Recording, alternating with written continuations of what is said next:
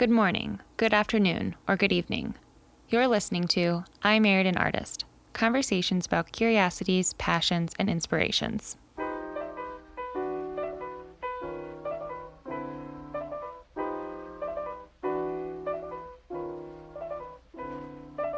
Hi, I'm Luke Ferris. Gotcha.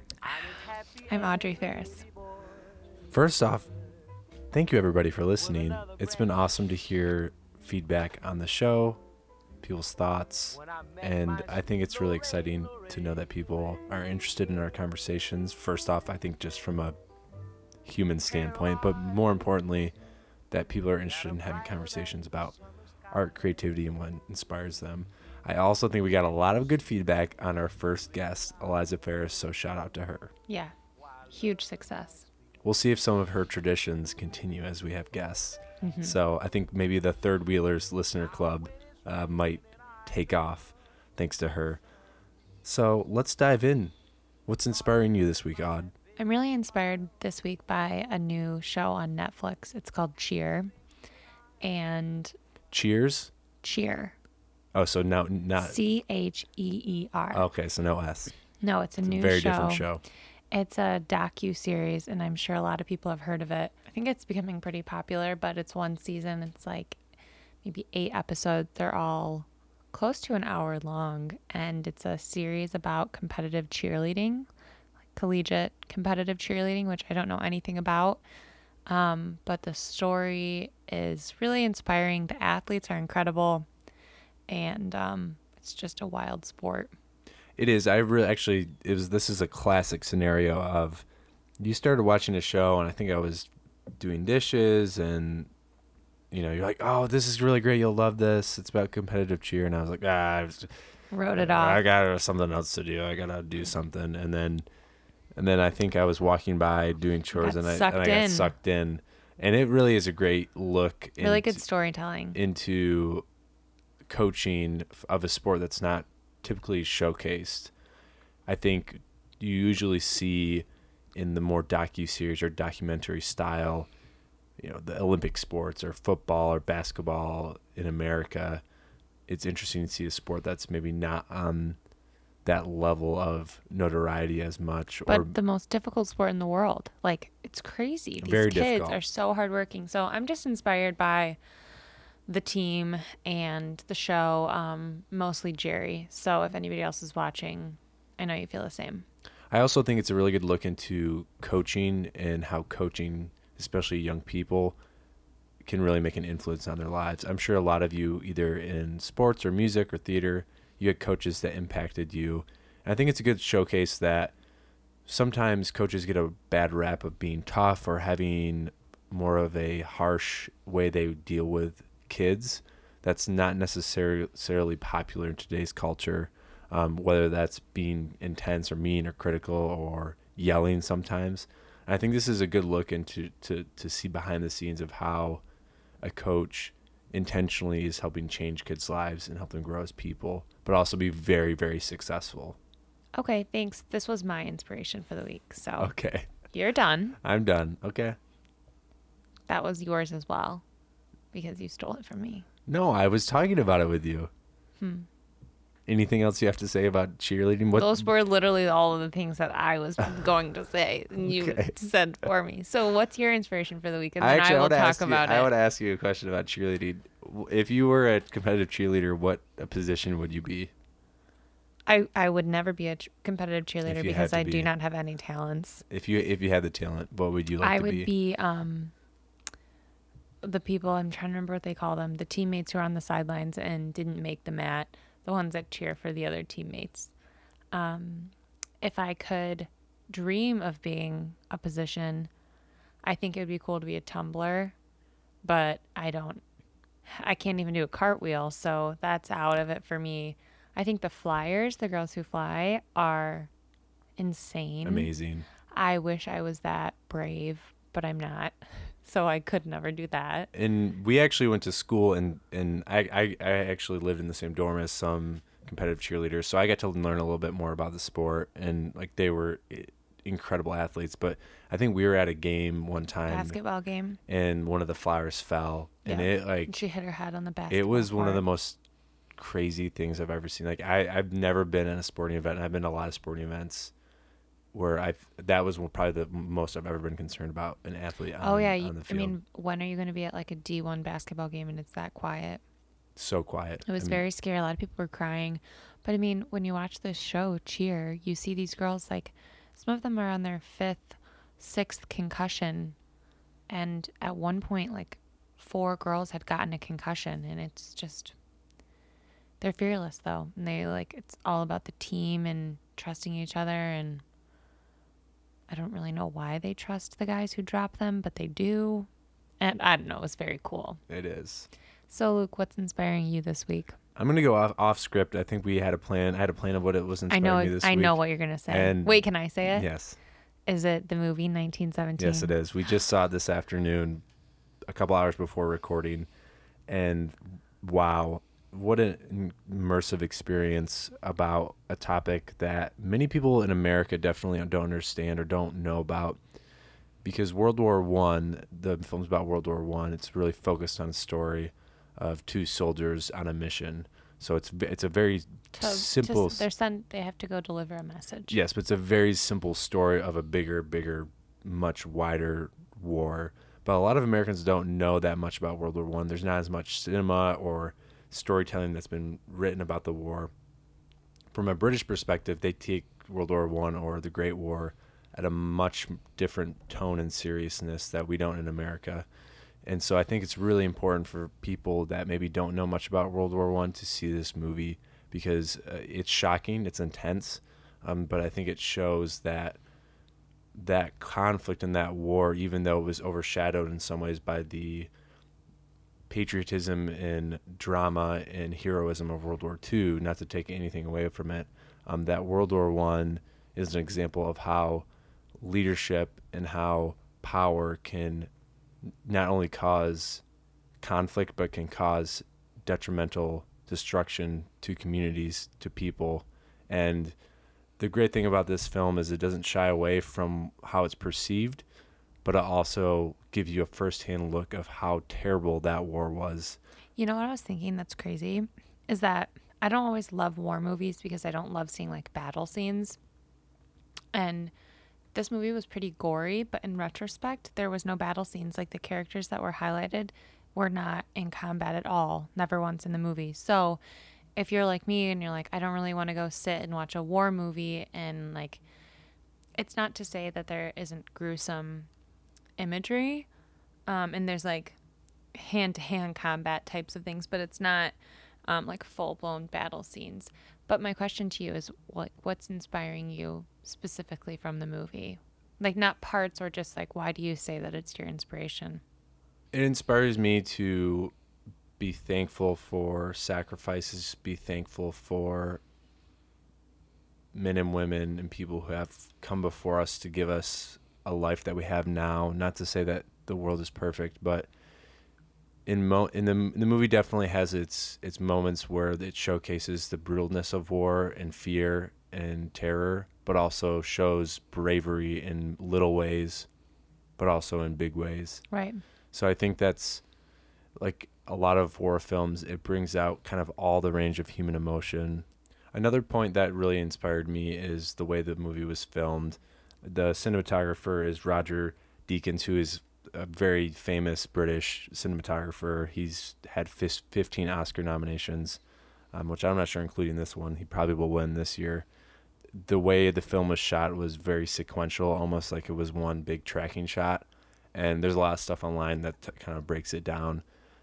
But it did kind of feel like it was like one go. It was like, here they go, let's follow them. It did not, there was none of that like montage where it starts and it picks back up. Like, you were with that guy the entire time. Like, you didn't miss a moment of his journey. Yeah, there's really only 3 intentionally shown cuts in the film. And there was no time forward, backward. The time frame remained. It was pretty much a little over 24 hours.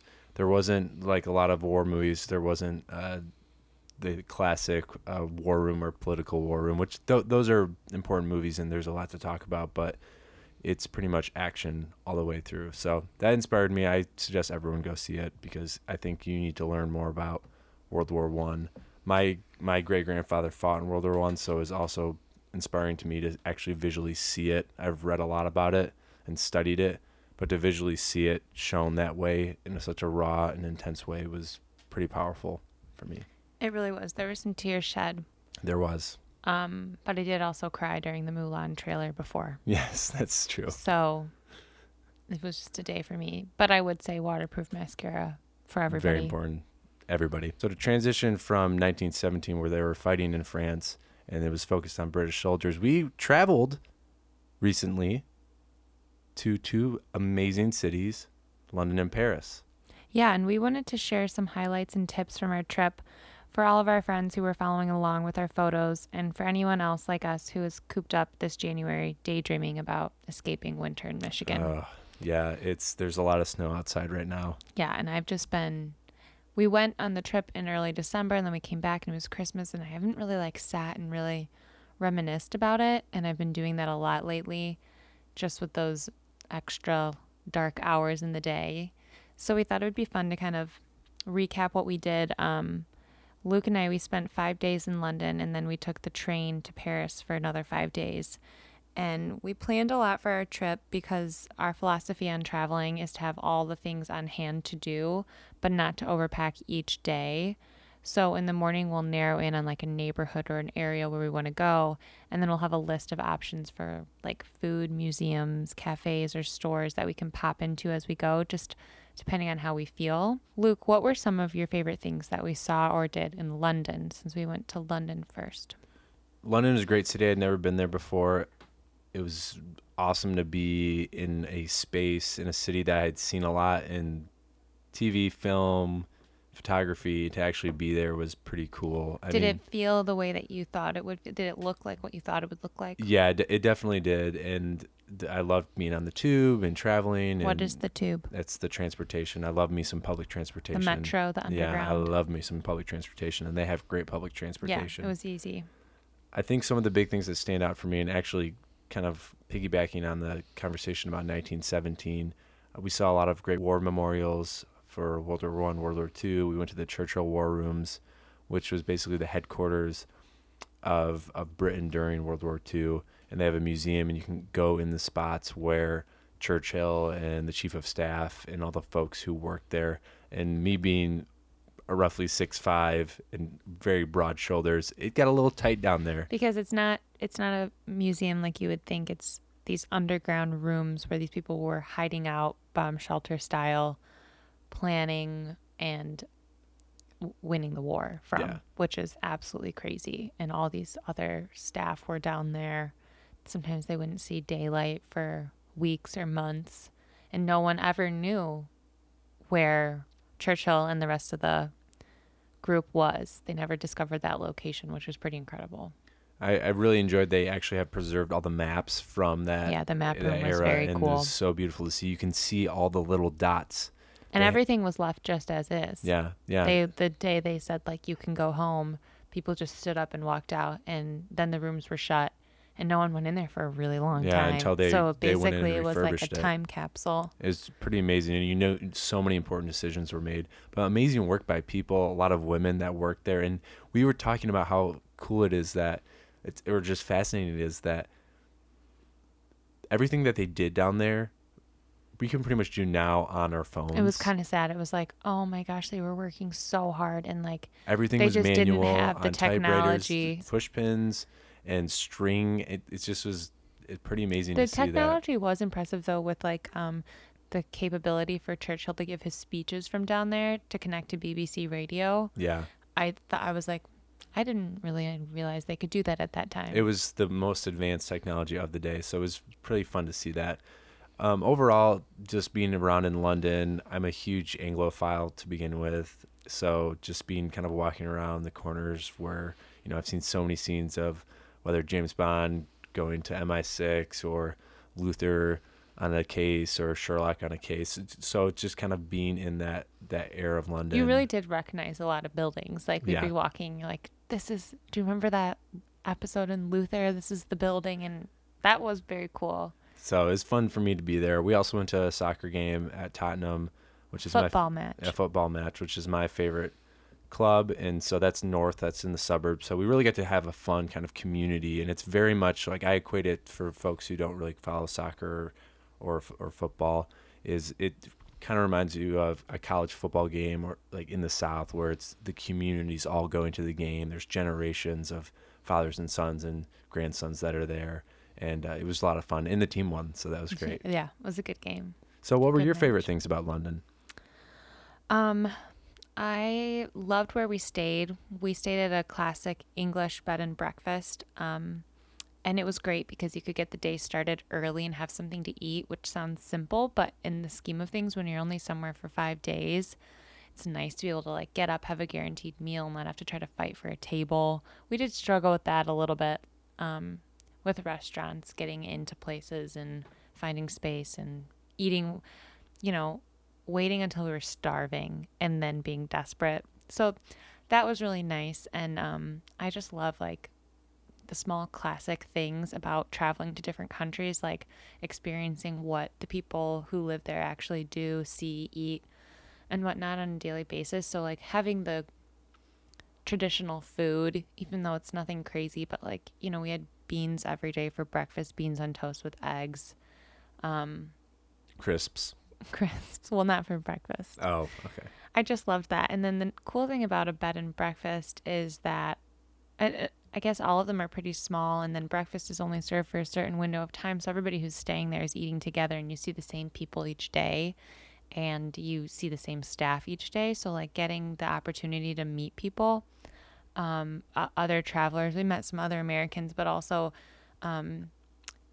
people from England that are in London visiting, or people who live in London. It was just a good way to get recommendations and just learn more. And what's the point of traveling if not to meet people too? So I loved that. I loved where we stayed. I also loved all of the parks throughout the city. Beautiful parks. Yeah, I didn't really, I've been to London before, but didn't experience the parks in the same way that you and I did, where we did a lot of walking through them. I loved how big they are and that they're not overly manicured. They're naturally landscaped. So it just felt moody, and it was just beautiful. And you can spend as much time or as little time as you want there. It's a good way to escape like the busyness of a international city like London, which is kind of overwhelming for me. I'm not really like a city person. I love visiting cities. I don't think I could live in a big city. And after being somewhere for a couple of days, it's like I need to see a landscape. I can't look and see so many cars and so many people. So if you're like that, or you just want some downtime and you're traveling there, I'd recommend like doing an hour. You could do multiple hours walking through some of those big parks. And I love seeing like the quintessential English folk in their pea coats with their scraggly Yorkie, or like, I don't know what kind of, they're all these like smaller mixed breed dogs. And it's just like exactly what you've seen in every movie. I know. I was hoping we'd have a 101 Dalmatians run in.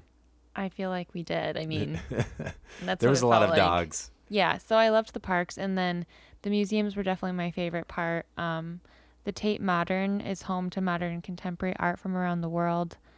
They had some rotating exhibitions that we really liked. We didn't look ahead really to see what was on display. We knew we would want to go. We wanted to go there. Yeah. Yeah. So, but we, you may be drawn to something and enjoy it. Other times you might just experience it and move on. But we genuinely loved what they were displaying.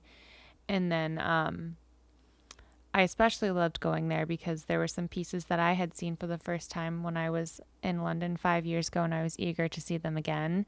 So I didn't really tell Luke that, but we were moving slowly through the museum, and then I started kind of like rushing through the rooms because I was feeling like panicked that these paintings that I had been waiting all day to see weren't there anymore. And they were. So they have a huge room of Gerhard Richter abstract paintings. Those are her squeegee paintings, as well as Helen Frankenthaler pieces, and she's one of my favorite artists. So seeing all those is just like It's a life highlight for me. Yeah, you were so giddy and excited to get there. So I think also relieved that we found them. I was very nervous they were I mean, it's gone. a big museum. I mean, it's one of the biggest museums in London. So it was amazing to finally get to see those Yeah, pieces. and you kind of think you know where something is. I don't know. I don't know how my brain could remember a museum, but I found them. So that was great. And then I also love that museum because they have a cafe on the top floor. We went up there and you got really nice views of the city. And you can take pictures if you want to, and good coffee. Yeah, it's definitely a city hack.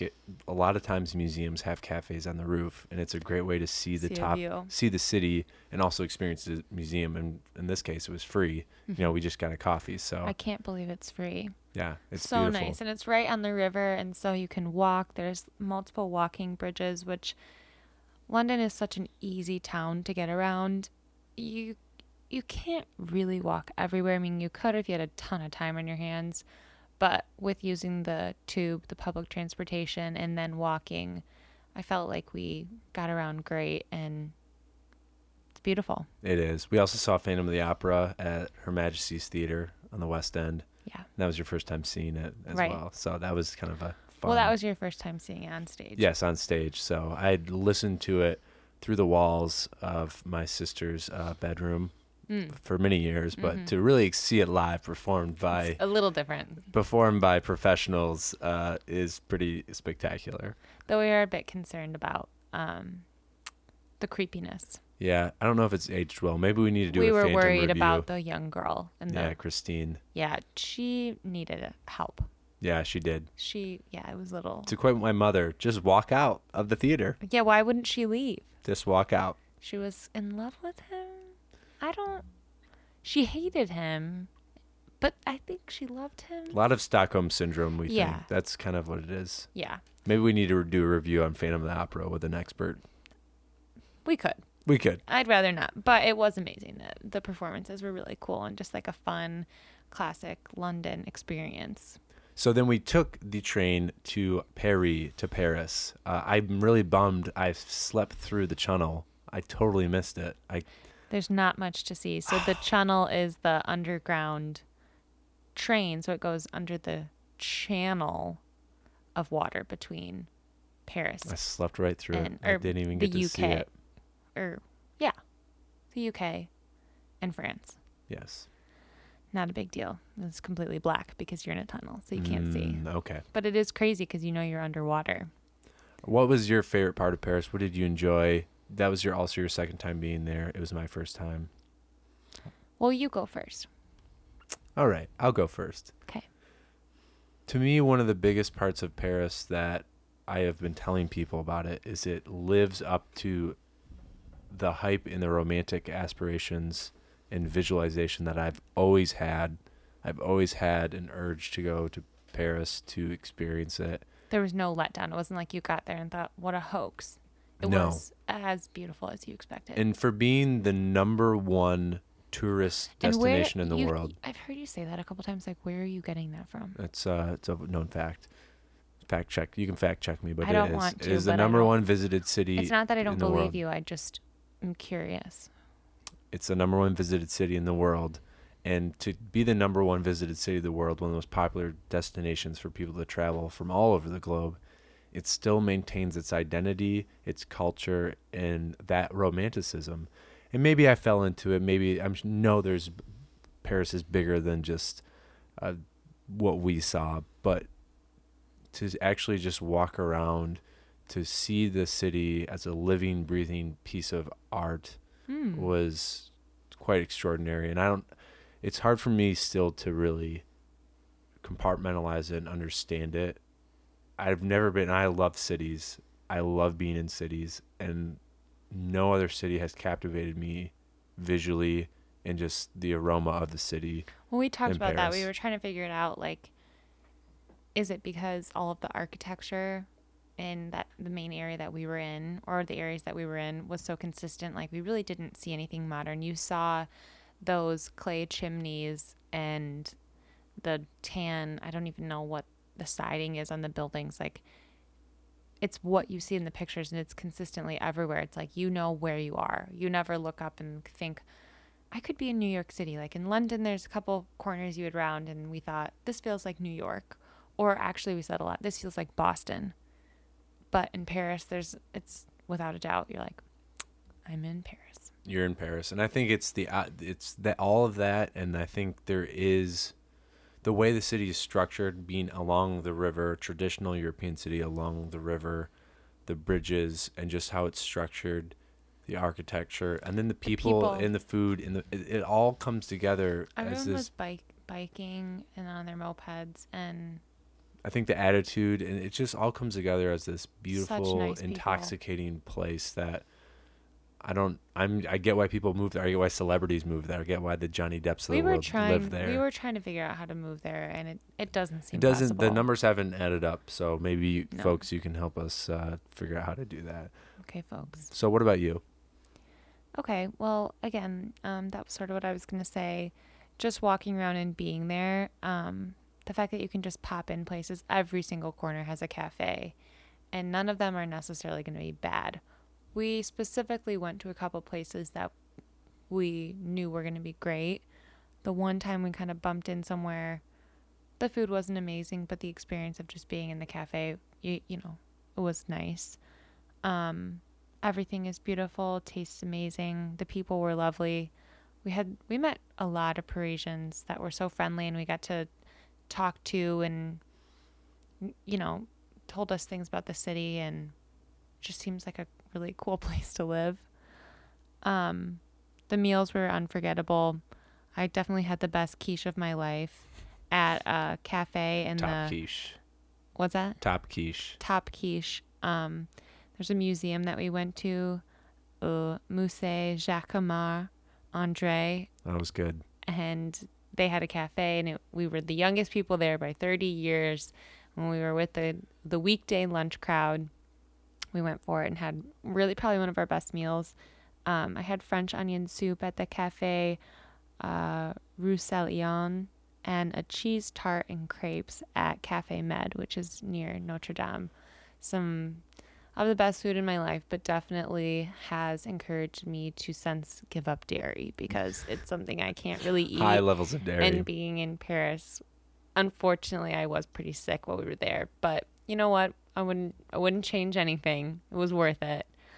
Again, the museums were a big highlight for me. I think we both absolutely loved the Musée de l'Orangerie. Sounds good to me. I don't know. So that was alongside the gardens by the Louvre. I had never been there before, and they had just the coolest exhibit set up. It's been there since like the early 1900s of these Monet lilies. And we know that people think they know what they look like, and you thought we knew what they looked like, and it was such an experience, like truly something where you say you walk in a room and you have to remind yourself to breathe. Like probably one of the most beautiful things I've ever seen. Absolutely. And I've told people this. I never really got Monet. I thought he was always overrated, and then I stepped into that venue. It was the perfect balance of creating a space and the artwork working together to create an experience pretty. Mesmerizes you.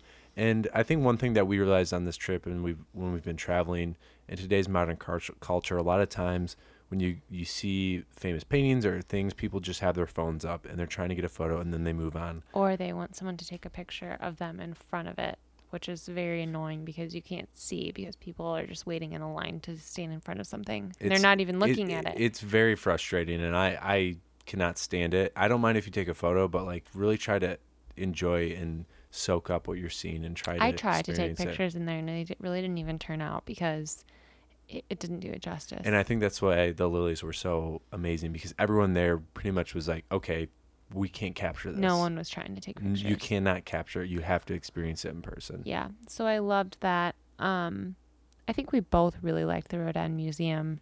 Fabulous. Which is, it's indoor and outdoor, so they have gardens there, and some of the sculptures are in the gardens. Most of the work is inside. I don't know what to say besides everybody should go see it. I know, it's interesting. A lot of people would recognize The Thinker. That's probably his most famous, or The Kiss. But to see mainly just sculpture. I mean, almost that's like the work in progress too, because they yeah, had like his studies and different things that might not be perfect, which was definitely something that he as an artist was a promoter of, the concept of imperfection. And the way they did the museum, I think, really honors his artistic beliefs.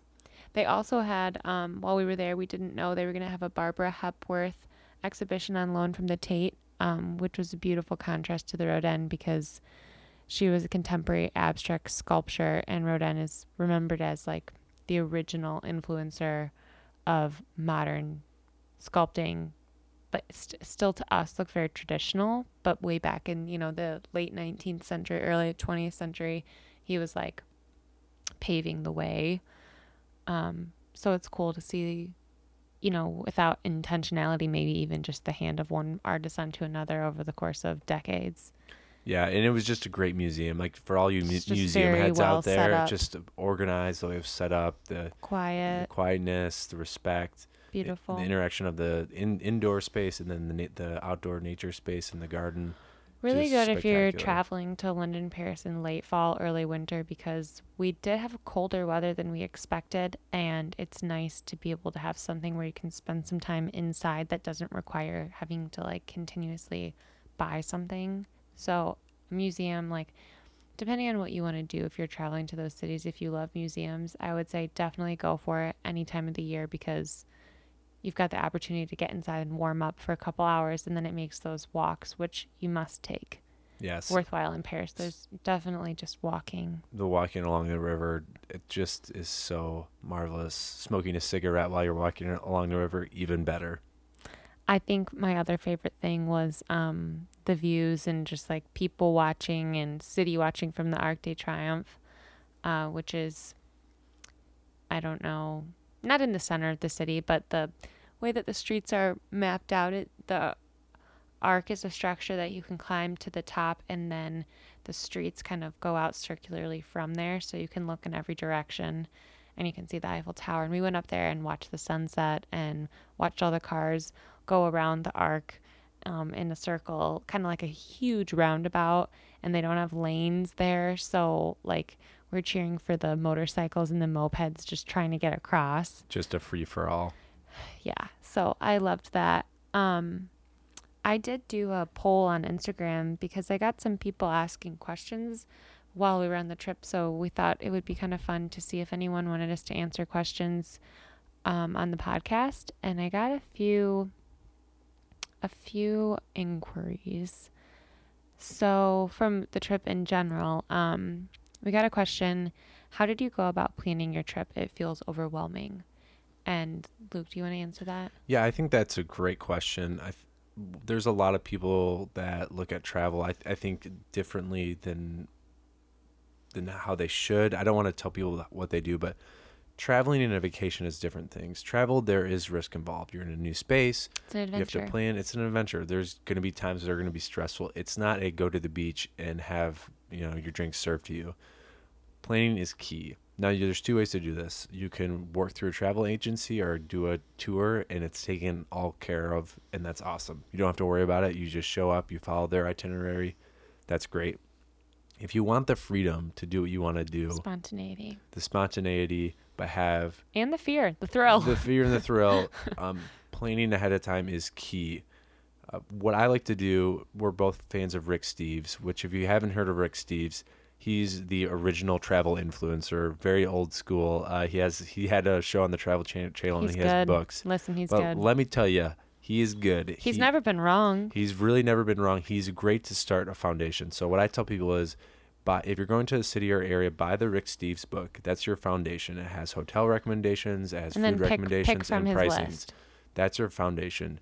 Then I would layer that on top of that would be do internet research. Yeah, what are your interests? Because maybe Rick doesn't do all the things that you want to do. So if you're interested in sports, or you're interested in museums, or if you're interested in fashion or shopping, do research on top of that. If you're interested in history, look at the things that you're interested in.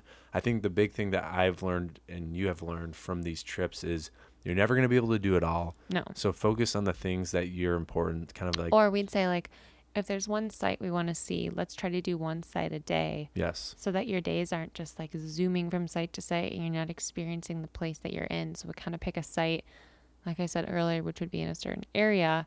And then we know, okay, if we're going to be in this neighborhood seeing this site, then while we're here, let's figure out a couple options that, depending on what we feel like we can do to spend the rest of the day. And then you're kind of just wandering around. But if you feel like, oh, I could really use a coffee, you do already know there's a cafe around the corner that's supposed to be great and they speak English there.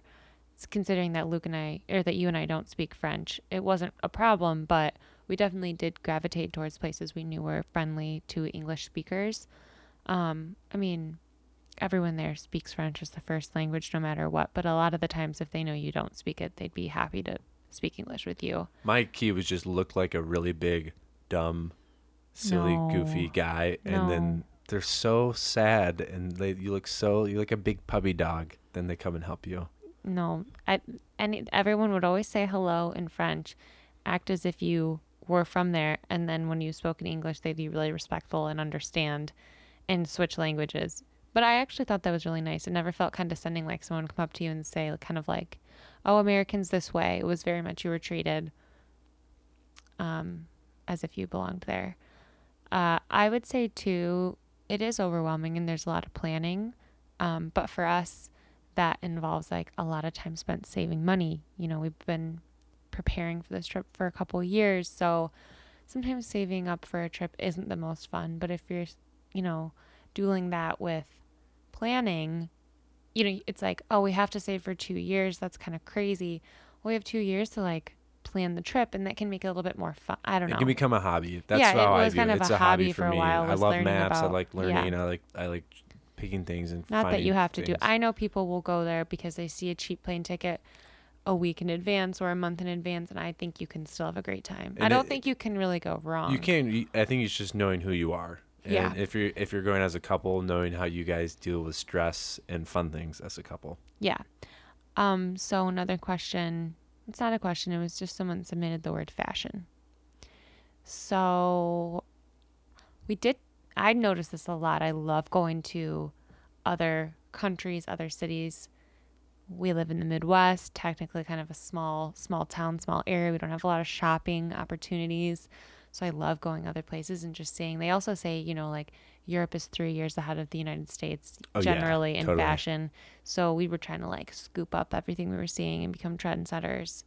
That's what people say about me. But you had like you noticed something about the guys in London. Yeah, London definitely, especially the business guys, they always had the blue kind of overcoat, navy blue rain jackets. But I liked them because they weren't like Wall Street 80s, 90s. It kind of looked like a top coat. It was like a top coat. Very fitted. Very fitted. But everyone's very thin. But it's not like down to your knees. Like that's like how I equate like, New York City Wall Street guys are wearing those that are like down to their knees. I love that. Yeah, that was a good look. I have never seen one of those before. I don't know where we can buy one. But I feel like there were things like that we saw multiple people wearing. But overwhelmingly, it just seemed as though people were not conforming to a certain style or a trend. And there was just so many different types of people and such a like strong sense of individualism. Like that was so inspiring to me, having gone to like a big university where everyone was wearing a North Face rain jacket and Sorel winter boots, and there were like uniforms kind of. And even in where we live in Grand Rapids, sometimes it seems like there's a uniform that you could wear that like this looks good. Everybody wears this kind of outfit. But to see people just expanding on that and wearing things like I've never seen anything like that before, but it looks really cool. It's really inspiring to me. I think with another thing that stood out to me from a male fashion standpoint, it's always good to dress up and have good quality. Everyone looked very nice. Like I don't think there's you're not like out of fashion or not cool if you're wearing like almost like business attire or like you're wearing a three layers. Well, you know what they say, you can never be overdressed, only under. Exactly. Okay, so which city did you like the best?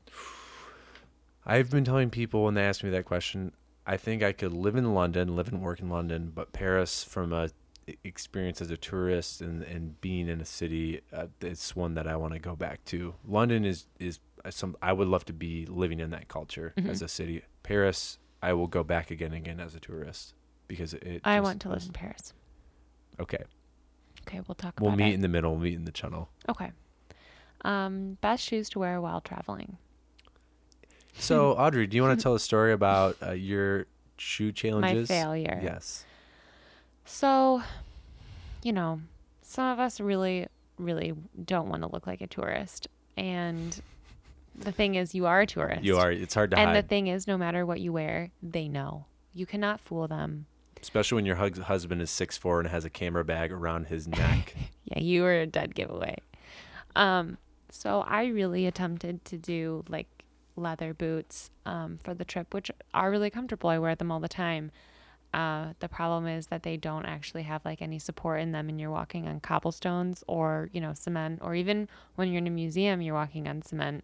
So there was no relief. It wasn't a blister issue or anything. It's just that, we walked for 8+ hours a day. That was a long day too. We were on our feet. Well, every day really. We were on our feet the whole day. That's just the things we like to do involve being on your feet. So, just no like comfort in the shoe. Not that they weren't supportive and whatever. There just wasn't comfort. So my feet were just so sore, that by like a few days into the trip, I had to do an emergency pit stop at the first like shoe store that we could find, which was a Vans store in Piccadilly Circus. Just absolute madness. Something about going into a Foot Locker in Times Square. Just don't do it. But we knew we'd find something there, so that's why we went. And then actually, like, this is the stuff I love. Like, we met a guy who was the salesperson who was helping me, and like so friendly. He was from Greece. He lived in Germany for a couple of years, moved to London. Just, you don't have those experiences every day. So I don't regret it. And then once I had the tennis shoes on, I was flying. Let me tell you, folks. So we were on a time crunch, by the way. This whole thing was on a time crunch. We finished dinner, and we had tickets to Phantom of the Opera, like we said, at Her Majesty's Royal Theater. So we were kind of debating. And I was like, I don't think I can make it. Like, I don't physically think I can walk there. And the Vans was right there, and I was like, doesn't matter. Yes, let's do it now. 15 minutes. Let's go. You got them, and you were flying. Crowd weaving is a lot more fun when you have tennis shoes on. I felt like I was in a John Wick movie or an action movie, like following you through the crowd, and you were just like bouncing up and down. And it was fun. And I say I'm a pretty good crowd walker for being my size. Like I feel like I can really fast. slip through the gaps. You were slipping through the gaps. I mean, it was like we were. And this is like a shoulder-to-shoulder sidewalk. It was Saturday night. It's like being in Times Square. I felt like we could have been in a romantic movie. If I was chasing you for some sort of romantic gesture, it would have been really good. Or if we were in an action movie. But you were flying. We made it. We were both pretty sweaty. Made it. You got in the seats. I got some Prosecco. And pretty much right on time. It was crazy. It was so epic. So we just want to thank our sponsor, Vans. Vans, yes, for sponsoring the show. Just kidding. But I love those shoes. Definitely overpaid for them. But yeah. Desperate times. Anyways, if you're going to walk, make sure you have comfy shoes. Listen, just wear the tennis shoes. Just wear those big white New Balances. They're back. The dad sneakers is what they call them. Never went away. Okay. We kind of talked about some favorite restaurants, best food experiences. You have one food experience that you really were cherishing, which made me want to throw up. Do you want to talk about it? I went to St. John's, which is a restaurant in London near the old market, or it's still a running meat market. I actually learned about this on Anthony Bourdain's old show, but it's really the restaurant's whole idea is to kind of historically the market and how it connects with meat and that culture of the guys the butchers that were working. They would, after their shift, which was like 2 a.m. to 8 a.m., that was their shift. After the meat market, they'd have a sandwich, they'd have a pint afterwards. Audrey's telling me to keep it going. This is a 10-minute song. But anyways, I had a bone marrow salad where you actually scraped out the bone marrow and you put it on a piece of toast with arugula and salt, and it was delicious. They brought 3 bones that literally have a special knife that you can scoop out the marrow from inside the bone, like a dog bone. And it looked like snot. It was one of the most gross things I've ever seen. It was a very cool place that we were at. Unfortunately, I did not enjoy the experience. But the food is amazing. It was one of the most unique and savory. It's and tender. English and food is not really known for being decadent, beautiful, anything like that. And this, true to it, that's a classic, like old school thing, right? Yes. Okay, glad you liked that. Most worth it tourist attraction and best part or best underrated activity. So let's do the first one. Most worth it tourist attraction. What's worth doing that's like hyped up? I think the Arc de Triomphe, going to see that. We went to the Eiffel Tower. We didn't climb it, but the Arc de Triomphe, for being such a iconic symbol and paying the extra cash to be able to walk up the stairs and worth it. Totally worth it. I also say, I don't know if the Churchill War Rooms is like a super big tourist attraction, but to me it is, and it was 100% worth it. I would have done the London Eye if it had been open when we were there. I know that's a huge tourist attraction, and I don't know how much it costs, but I think that would be cool to do. I would also say that we did a dinner cruise down the river in Paris. So it was nighttime, and they served us like a 4-course meal, and you're on a boat, a covered, like you're in heat and everything, and seeing the city by night. That was definitely worth it. I know it's a little bit cheesy. The food was pretty good, but really it's more just the opportunity to like put your feet up, sit back, and seeing things at night was so cool because Gorgeous. We could see like the inside of different riverboats and the inside of different buildings since they were lit up from inside.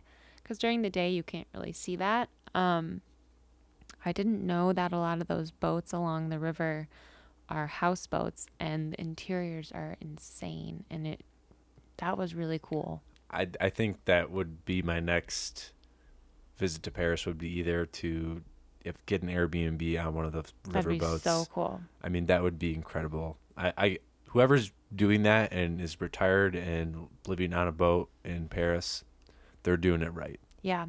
I'd say also in London that I don't know if this is really a tourist attraction, but the British Museum is worth going to. It's also free. It has things like the Rosetta Stone and pieces of the Parthenon there, which it's busy, and it's a huge museum. You don't have to do the whole thing, but I think it's worth going to, especially because it's free. Why not just pop in and you can see some pretty incredible things. Especially if you love artifacts. Very old stuff. Yeah. Ancient. Just think about like a British safari hat guy digging up a mummy. If you like that kind of stuff, definitely. I'd also say you should definitely see a show. Absolutely. There's so many things every single night of the week.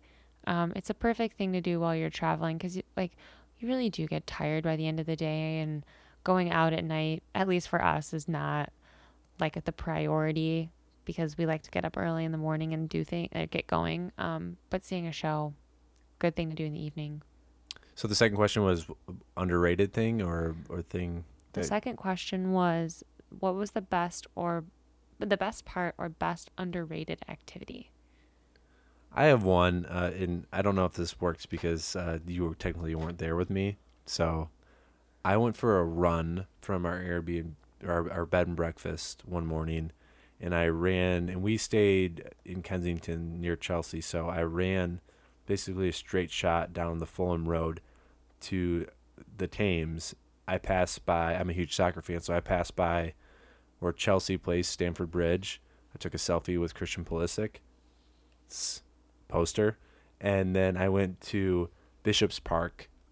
It just was a beautiful park. I was there really early in the morning, and the mist was kind of setting over the river, and there was no one in there. And it's a really great park. They have the Fulham Palace there, beautiful garden, and then Craven Cottage, which is a very historic football ground in English football history, is right there next to the park and the river and these beautiful little homes. And it's just a nice, quaint little park that's far away from the action of central London, and I just loved that. Sorry you weren't there. I was getting some beauty sleep. Yes. I don't know how you got up at 5 a.m. to do that. It was hard to wake up in the morning. Yeah. I'm glad that we got to do this together. I think traveling with a friend or someone that you really love is a It's a wonderful experience. It's a great experience. It's not perfect. But that's why I love it, because it's not perfect, and a lot of times the goofy, quirky things that happen are the most memorable things. Right, or the things that are really frustrating. There's definitely a motivation of we're on borrowed time here. We only have so much time. Like maybe some of the daily nuances, like things that could be really frustrating, are easier to let go because it's like we're in Paris. Who cares? Just being able to spend time together and experience a new place. And I think feeling so small, but like having somebody to be with is a really cool thing to feel. Mm-hmm. I totally agree. And I would say to those listeners, travel, and whether it doesn't have to be international city, it doesn't have to be Paris. Get out, travel with someone that you care about, that you love. Experiencing new places, new cultures is so good to do. It's so healthy for you. I'm going to end with this story that really kind of culminates everything I have about our trip, but specifically Paris. So Audrey and I started dating when we were freshmen in college. The first sort of official date that we had, I invited her over to my dorm room to watch the movie Midnight in Paris had recently come out. It's about a movie it's set in Paris. It's very romantic. Yeah, I mean, the movie's very romantic. No, not really. Is it? I think it's romantic. Okay, I mean, it's not. And anyways, we were in my dorm room, and I expected my roommates to be there, but they weren't. It was very cute. Everyone left. My dorm room used to be kind of like the hangout spot. Everyone left. They actually gave us, they got from the cafeteria brownie and slid it under the door, and we watched this movie. And I was very, very excited to be on a date with this beautiful woman. And then fast forward many years later, I was walking along the river in Paris with this beautiful woman that I had that first date with. Cute. No, it does feel full circle. I mean, that's a movie that we always loved. Dreaming of going to Paris. You know, everybody dreams of it, and going with somebody that you love is extra special. But also, the first time I went was with my mom and dad, and it was magical then too. So it's not only for couples, but a beautiful place in the world. London, we love you, but Paris definitely has my heart. Wow, I think we should end it with that. But see you around the apartment. See you there. Oh God.